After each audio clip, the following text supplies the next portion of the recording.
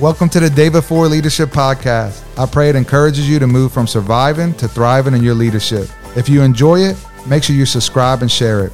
Here's today's interview.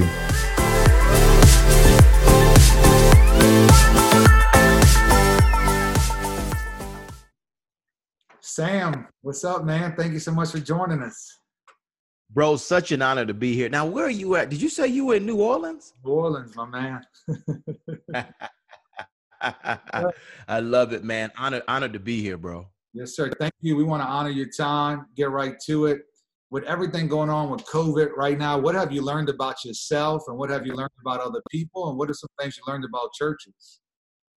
Wow, man. What a question. I think when I think about COVID-19, I feel like we're in the season of the double pandemics, right? I said COVID-19 and then also kind of civil unrest all around our world today. And, what's interesting about COVID-19 is that if whatever you were dealing with personally in your marriage, in your career, regardless, it is heightened because of the sense of solitude and separation that we find ourselves in. I was listening to John Tyson on Carey Nieuwhof's podcast, and he was talking about the rhythms of rest, and that in this season of so much craziness, we have to work harder than we ever have, but that means we also have to rest harder than we ever have.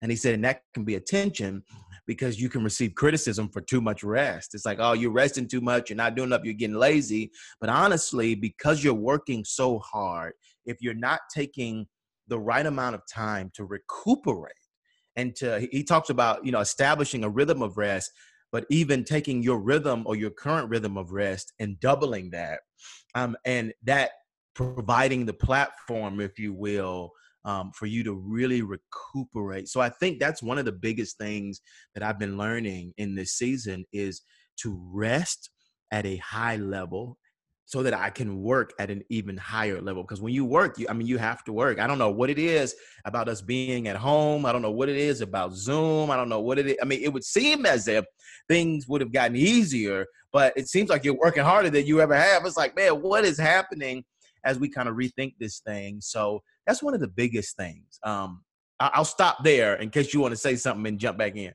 That's so good, Sam. Thank you, man. I that's one thing God's done in my life. I think about Psalms 23, the Lord makes us lie down. When my children don't want to go to bed, I make them go to bed. It's like a forced sabbatical. I feel he's got everybody on right now. But to switch the gears, you speak about taking a stand and taking, just being slaughtered online for taking a stand and how people are afraid to take a stand online because they're afraid of maybe losing things in their life. Can you speak to people on that level of what it means to take a stand and how not to give into the fear of what you might lose, a relationship, a giver in your church, etc., when you take a stand for justice? Wow. Yeah, man. I think that one of the biggest lessons I've learned over these last couple of months, especially around the kind of Black Lives Matter conversation, the double pandemics, all of that, is that whenever you are standing up for something, it's always going to cost you something. And that's what I've realized. I think, again, I'm referencing John Tyson again from this interview with Carey. If you get a chance, go listen to it, brother. It's an amazing interview. But he talked about divorcing the fear of being liked, letting go of the fear of being, unliked in a sense. And he was saying that if you are married to this idea of likability and wanting everyone to always like you and everyone to always agree, then you probably won't make a difference, because people that usually change the world aren't liked by everyone. They always give up something. I always say this: on the other side of sacrifice is greatness. That sacrifice even is the conduit that can pave the way to the miraculous in our lives. That when we sacrifice our own comfort, when we sacrifice our own desire to be liked, when we sacrifice our own mental fortitude or peace, if you will, for the sake of advancing culture. I think even for us now, we sacrifice some moments of rest. Again, you have to go back and you have to rest. We already talked about that. But if you can sacrifice the idea of normalcy, which is what I think so many of us are looking forward to in this season, then God can move throughout your life in a way like never before. We know that Jesus was the greatest example of sacrifice, that on the other side of his sacrifice, the world was changed forever. Humanity was reconnected with the Father. We know the apostles always, they were sacrificing. I mean, many of them beheaded. I mean, it just these crazy stories of sacrifice that led to the advancement of the kingdom. And so if they had to sacrifice, we have to sacrifice. And so I think when we talk about taking a stand for justice, I think the question that comes to mind, that I think we have to continuously wrestle with, and I wrestle with all the time, especially when I am challenged with the opportunity to speak out on something. The question is, when I look back on history, where do I want to say I lived? When I look back on my life, how do I want history to tell my story? Do I want to look back and say I was on the right side? Or do I want to look back and say, man, I was too afraid to make a difference? You know, we think about MLK. He was the most hated man in America when he died. He was the most hated man in America. Now he's one of the most loved men around the world. But when he was standing up, people hated him, but he made a difference. And so I think for all of us out there in this conversation, I'm not asking anyone to take a political side or to believe what I believe or believe what others believe. I think I'm asking for everyone to look deep inside and to say, what is God asking me to stand up for? And here's what I love about the truth, and here's what I love about the Holy Spirit. He will lead us into all truth all the time. He will do the work. He will show us what's right and what's wrong. And he gives us the ability to put down the lies that we like to believe to keep our comfort in life. And he pushes us towards the truth. So don't be afraid to stand up for what you believe in. Don't be afraid to be a voice for the voiceless. Be okay with sacrifice, because on the other side of sacrifice, I believe, is greatness. Amen. Amen. That's so good, Sam. Talking about a story, you're an author of an incredible book. For the 3 people in the world who haven't already gotten this book, A Greater Story, talk to the people about what they can expect when they read this book. And man, it's just amazing. And tell them a little bit about your story. It's heard you mention before, it's about a 6-year journey. And so tell them about how it came to be and what they can expect when they get it. Yeah, bro. So excited about this book, A Greater Story. Listen, wherever you are around the world, go to Amazon, get it. If you are in need of a greater story in your life, please support your brother. But also get it if you need some inspiration, especially during these perilous times. And, you know, the book is essentially about how God can take a mess and turn it into a miracle. That's what it's about. That he is still in the miracle game. This isn't the prosperity gospel. God doesn't always do everything we want him to do. He's not the genie, right? He's not a genie at all. But he does have the ability to turn a mess into a miracle. And I think when we define that word miracle to God in a moment of his will may look different from what we think it should look like, but a miracle it is. He is in the business of doing that. The Bible in itself is all about God taking chaos and bringing order to it, taking a mess and doing something incredible with it. And there are so many stories out there in which God has done that. I think even for all of us, at some point we were a mess, right? And now there are some people that weren't a mess, and that's okay. But for many of us, we were a mess when we met Jesus. And Jesus stepped in our lives and did the miraculous through us. And the miraculous means something that we never thought he would do. He leveraged our sacrifice. He leveraged our lives to make a difference. That many of us looking at, David, you've got this podcast. I've got the book.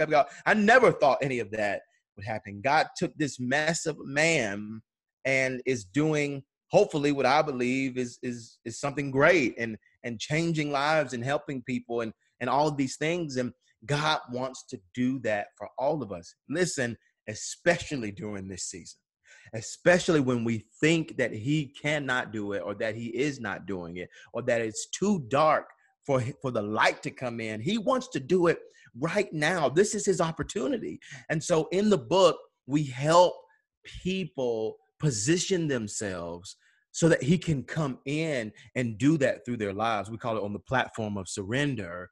God comes in. As we surrender to him, he comes in. Long story short, we leverage my story to do it. My mother was 21 when she had me and my twin sister. There's 3 kids already. She had 3 kids already. There's 5 kids age 21. Dad addicted to crack cocaine, all types of drugs. My mother was in the hospital, gave us up for adoption in hopes that everything would work out. We got adopted by this lovely couple, but when they came to adopt us, the lady who was running the adoption agency said, you don't want to adopt them because where they come from, they're probably not going to be much. Crack cocaine, prostitution, all types of things. My parents formed a little bit of a prayer closet movie called War Room, where Priscilla Shirer talks about the power of prayer. And they prayed in that adoption home, God, what would you have us do? And God said, they're going to be okay. These are your kids. They take us home in spite of the words spoken over us and raise us in a middle-class family, Black family on Auburn Avenue, where the birth of the civil rights movement here in Atlanta, Georgia. And from kindergarten up to 12th grade, my sister gets all A's, becomes an industrial engineer, goes to Spelman and Georgia Tech full scholarship, right? And I was playing 6 instruments by 10th grade, doing ministry, and I'm here with you, right? I made it. I got these books out. We're reaching millions of people with my platform and with my podcast and the television platform weekly. God, again, took a mess and turned it into a miracle. Later on, we reunited with our family radically on the Steve Harvey Show after 25 years. It was crazy. They told us they didn't find anybody. We went on the set. They said, we're just kidding. How we got there was wild because my father, who adopted us, said that God told him that the Steve Harvey Show was going to help us do it. I thought he had lost his mind. He convinced my sister to write in. They called us a year later. Again, just the miraculous all over again. So we chronicled that in the book and so much more. I'm leaving out a lot of details so hopefully people can buy the book. It's half story and it's also half preaching and principles. We give a formula for purpose and just kind of all these different things. But most importantly, we let people know how God can take a mess and turn it into a miracle. And I think in this season, bro, we need that so much. More than ever, more than ever. What a testimony. Everybody get this book. It is a game changer. Thank you so much, Sam, for your wisdom with that. Your testimony, your story is life-changing. Thank anybody who's seen the clip, man, it's cried like a baby like me. And so thank you so much, man, for your wisdom. You're a world-class leader. You're making a worldwide difference. Who are some of the mentors, spiritual giants, I would call them, who have mentored you? And name maybe 3 mentors in your life, and what's one thing that they taught you or showed you or modeled for you that you can remember? Maybe in a one line, what would you say? What's the one quote or thing that they told you that it's always stuck with you? Man, I'll say something that I'm in right now that is really helping me. Andy Stanley, who big pastor, mentor for a while, friend, he really doesn't say he mentors anybody. So I just kind of got around him and started asking him questions, right? And he kind of, became a mentor in a sense, but he wouldn't say that he was. But he said something to me that I'll never forget. He said, Sam, let me get it right. He said, Sam, what you don't kill in your 20s will destroy you in your 40s.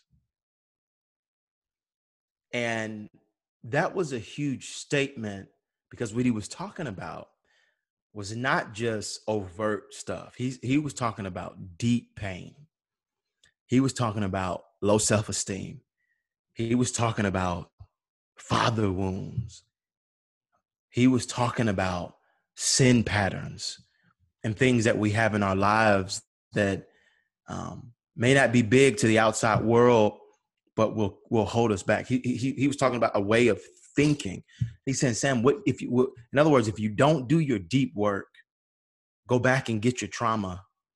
If you're feeling lonely all the time, right? That's probably rooted in something. If you don't deal with that depression in your 20s, and the same can be true about your 30s or your 40s. Like the point was, Sam, do your deep soul, emotional, and mental work now. Because the longer you wait, the more potential it has to ultimately destroy you in the end. And it will, because that thing will grow and grow and grow and grow. And we've seen that with so many leaders today, haven't we? Where there was something that they didn't deal with from long ago that crept up. And I'm not here saying I'm any better than them. I'm saying at all. I mean, because we all have our own journey, all have our own battles. I'm just saying, as you are on your journey, wherever you are, whether you're a pastor, a leader, somebody wanting to lead, deal with your work right now. I'm doing my work right now. I sit with a therapist every 2 weeks on purpose because I don't want to miss anything. I'm just going, hey, is there anything about my childhood we need to look back on? Is there anything that any beliefs? And I want to kill everything in me now. And again, we'll be killing things for the rest of our life, but it is a little bit of the management around that as you progress to get it before it gets you. And so I would tell people that do your work. What doesn't kill you in your 20s will destroy you in your 40s. What you don't kill in your 30s will destroy you in your 50s, your 40s, 60s. Do the work right now to become the best soul version of yourself. I'll give you something else that has been really big for me. A mentor told me that, and I'll leave you with this. He said, Sam, there's a difference between effort and results. He said, Sam, there's a difference between effort and results. And obviously, I don't think we can, work our way into something that God hasn't ordained. But I think the things that God has ordained for our lives, I think we have to be good stewards of our lives. But that was one principle that was amazing for me, because what he said is, Sam, you can spend your life running around and being busy and not accomplishing anything. Wow. He said, Sam, before you put any amount of energy into anything, figure out what your strategy is and figure out what does it really mean to create impact? What is a win? Figure that out before you start moving. There's a difference between effort and results. And that saved me a lot of time, because in the past, I just thought, grind hard. That's what I got to do. Grind, and I'll get stuff done. If I work hard, that means I'll get it done. But what he said to me is, it doesn't matter how hard you work, if you're not aiming at the right thing, if you haven't identified the target, if you don't actually have a strategy, if you haven't measured or identified a win, then you could spend your life wasting a lot of energy and accomplishing nothing.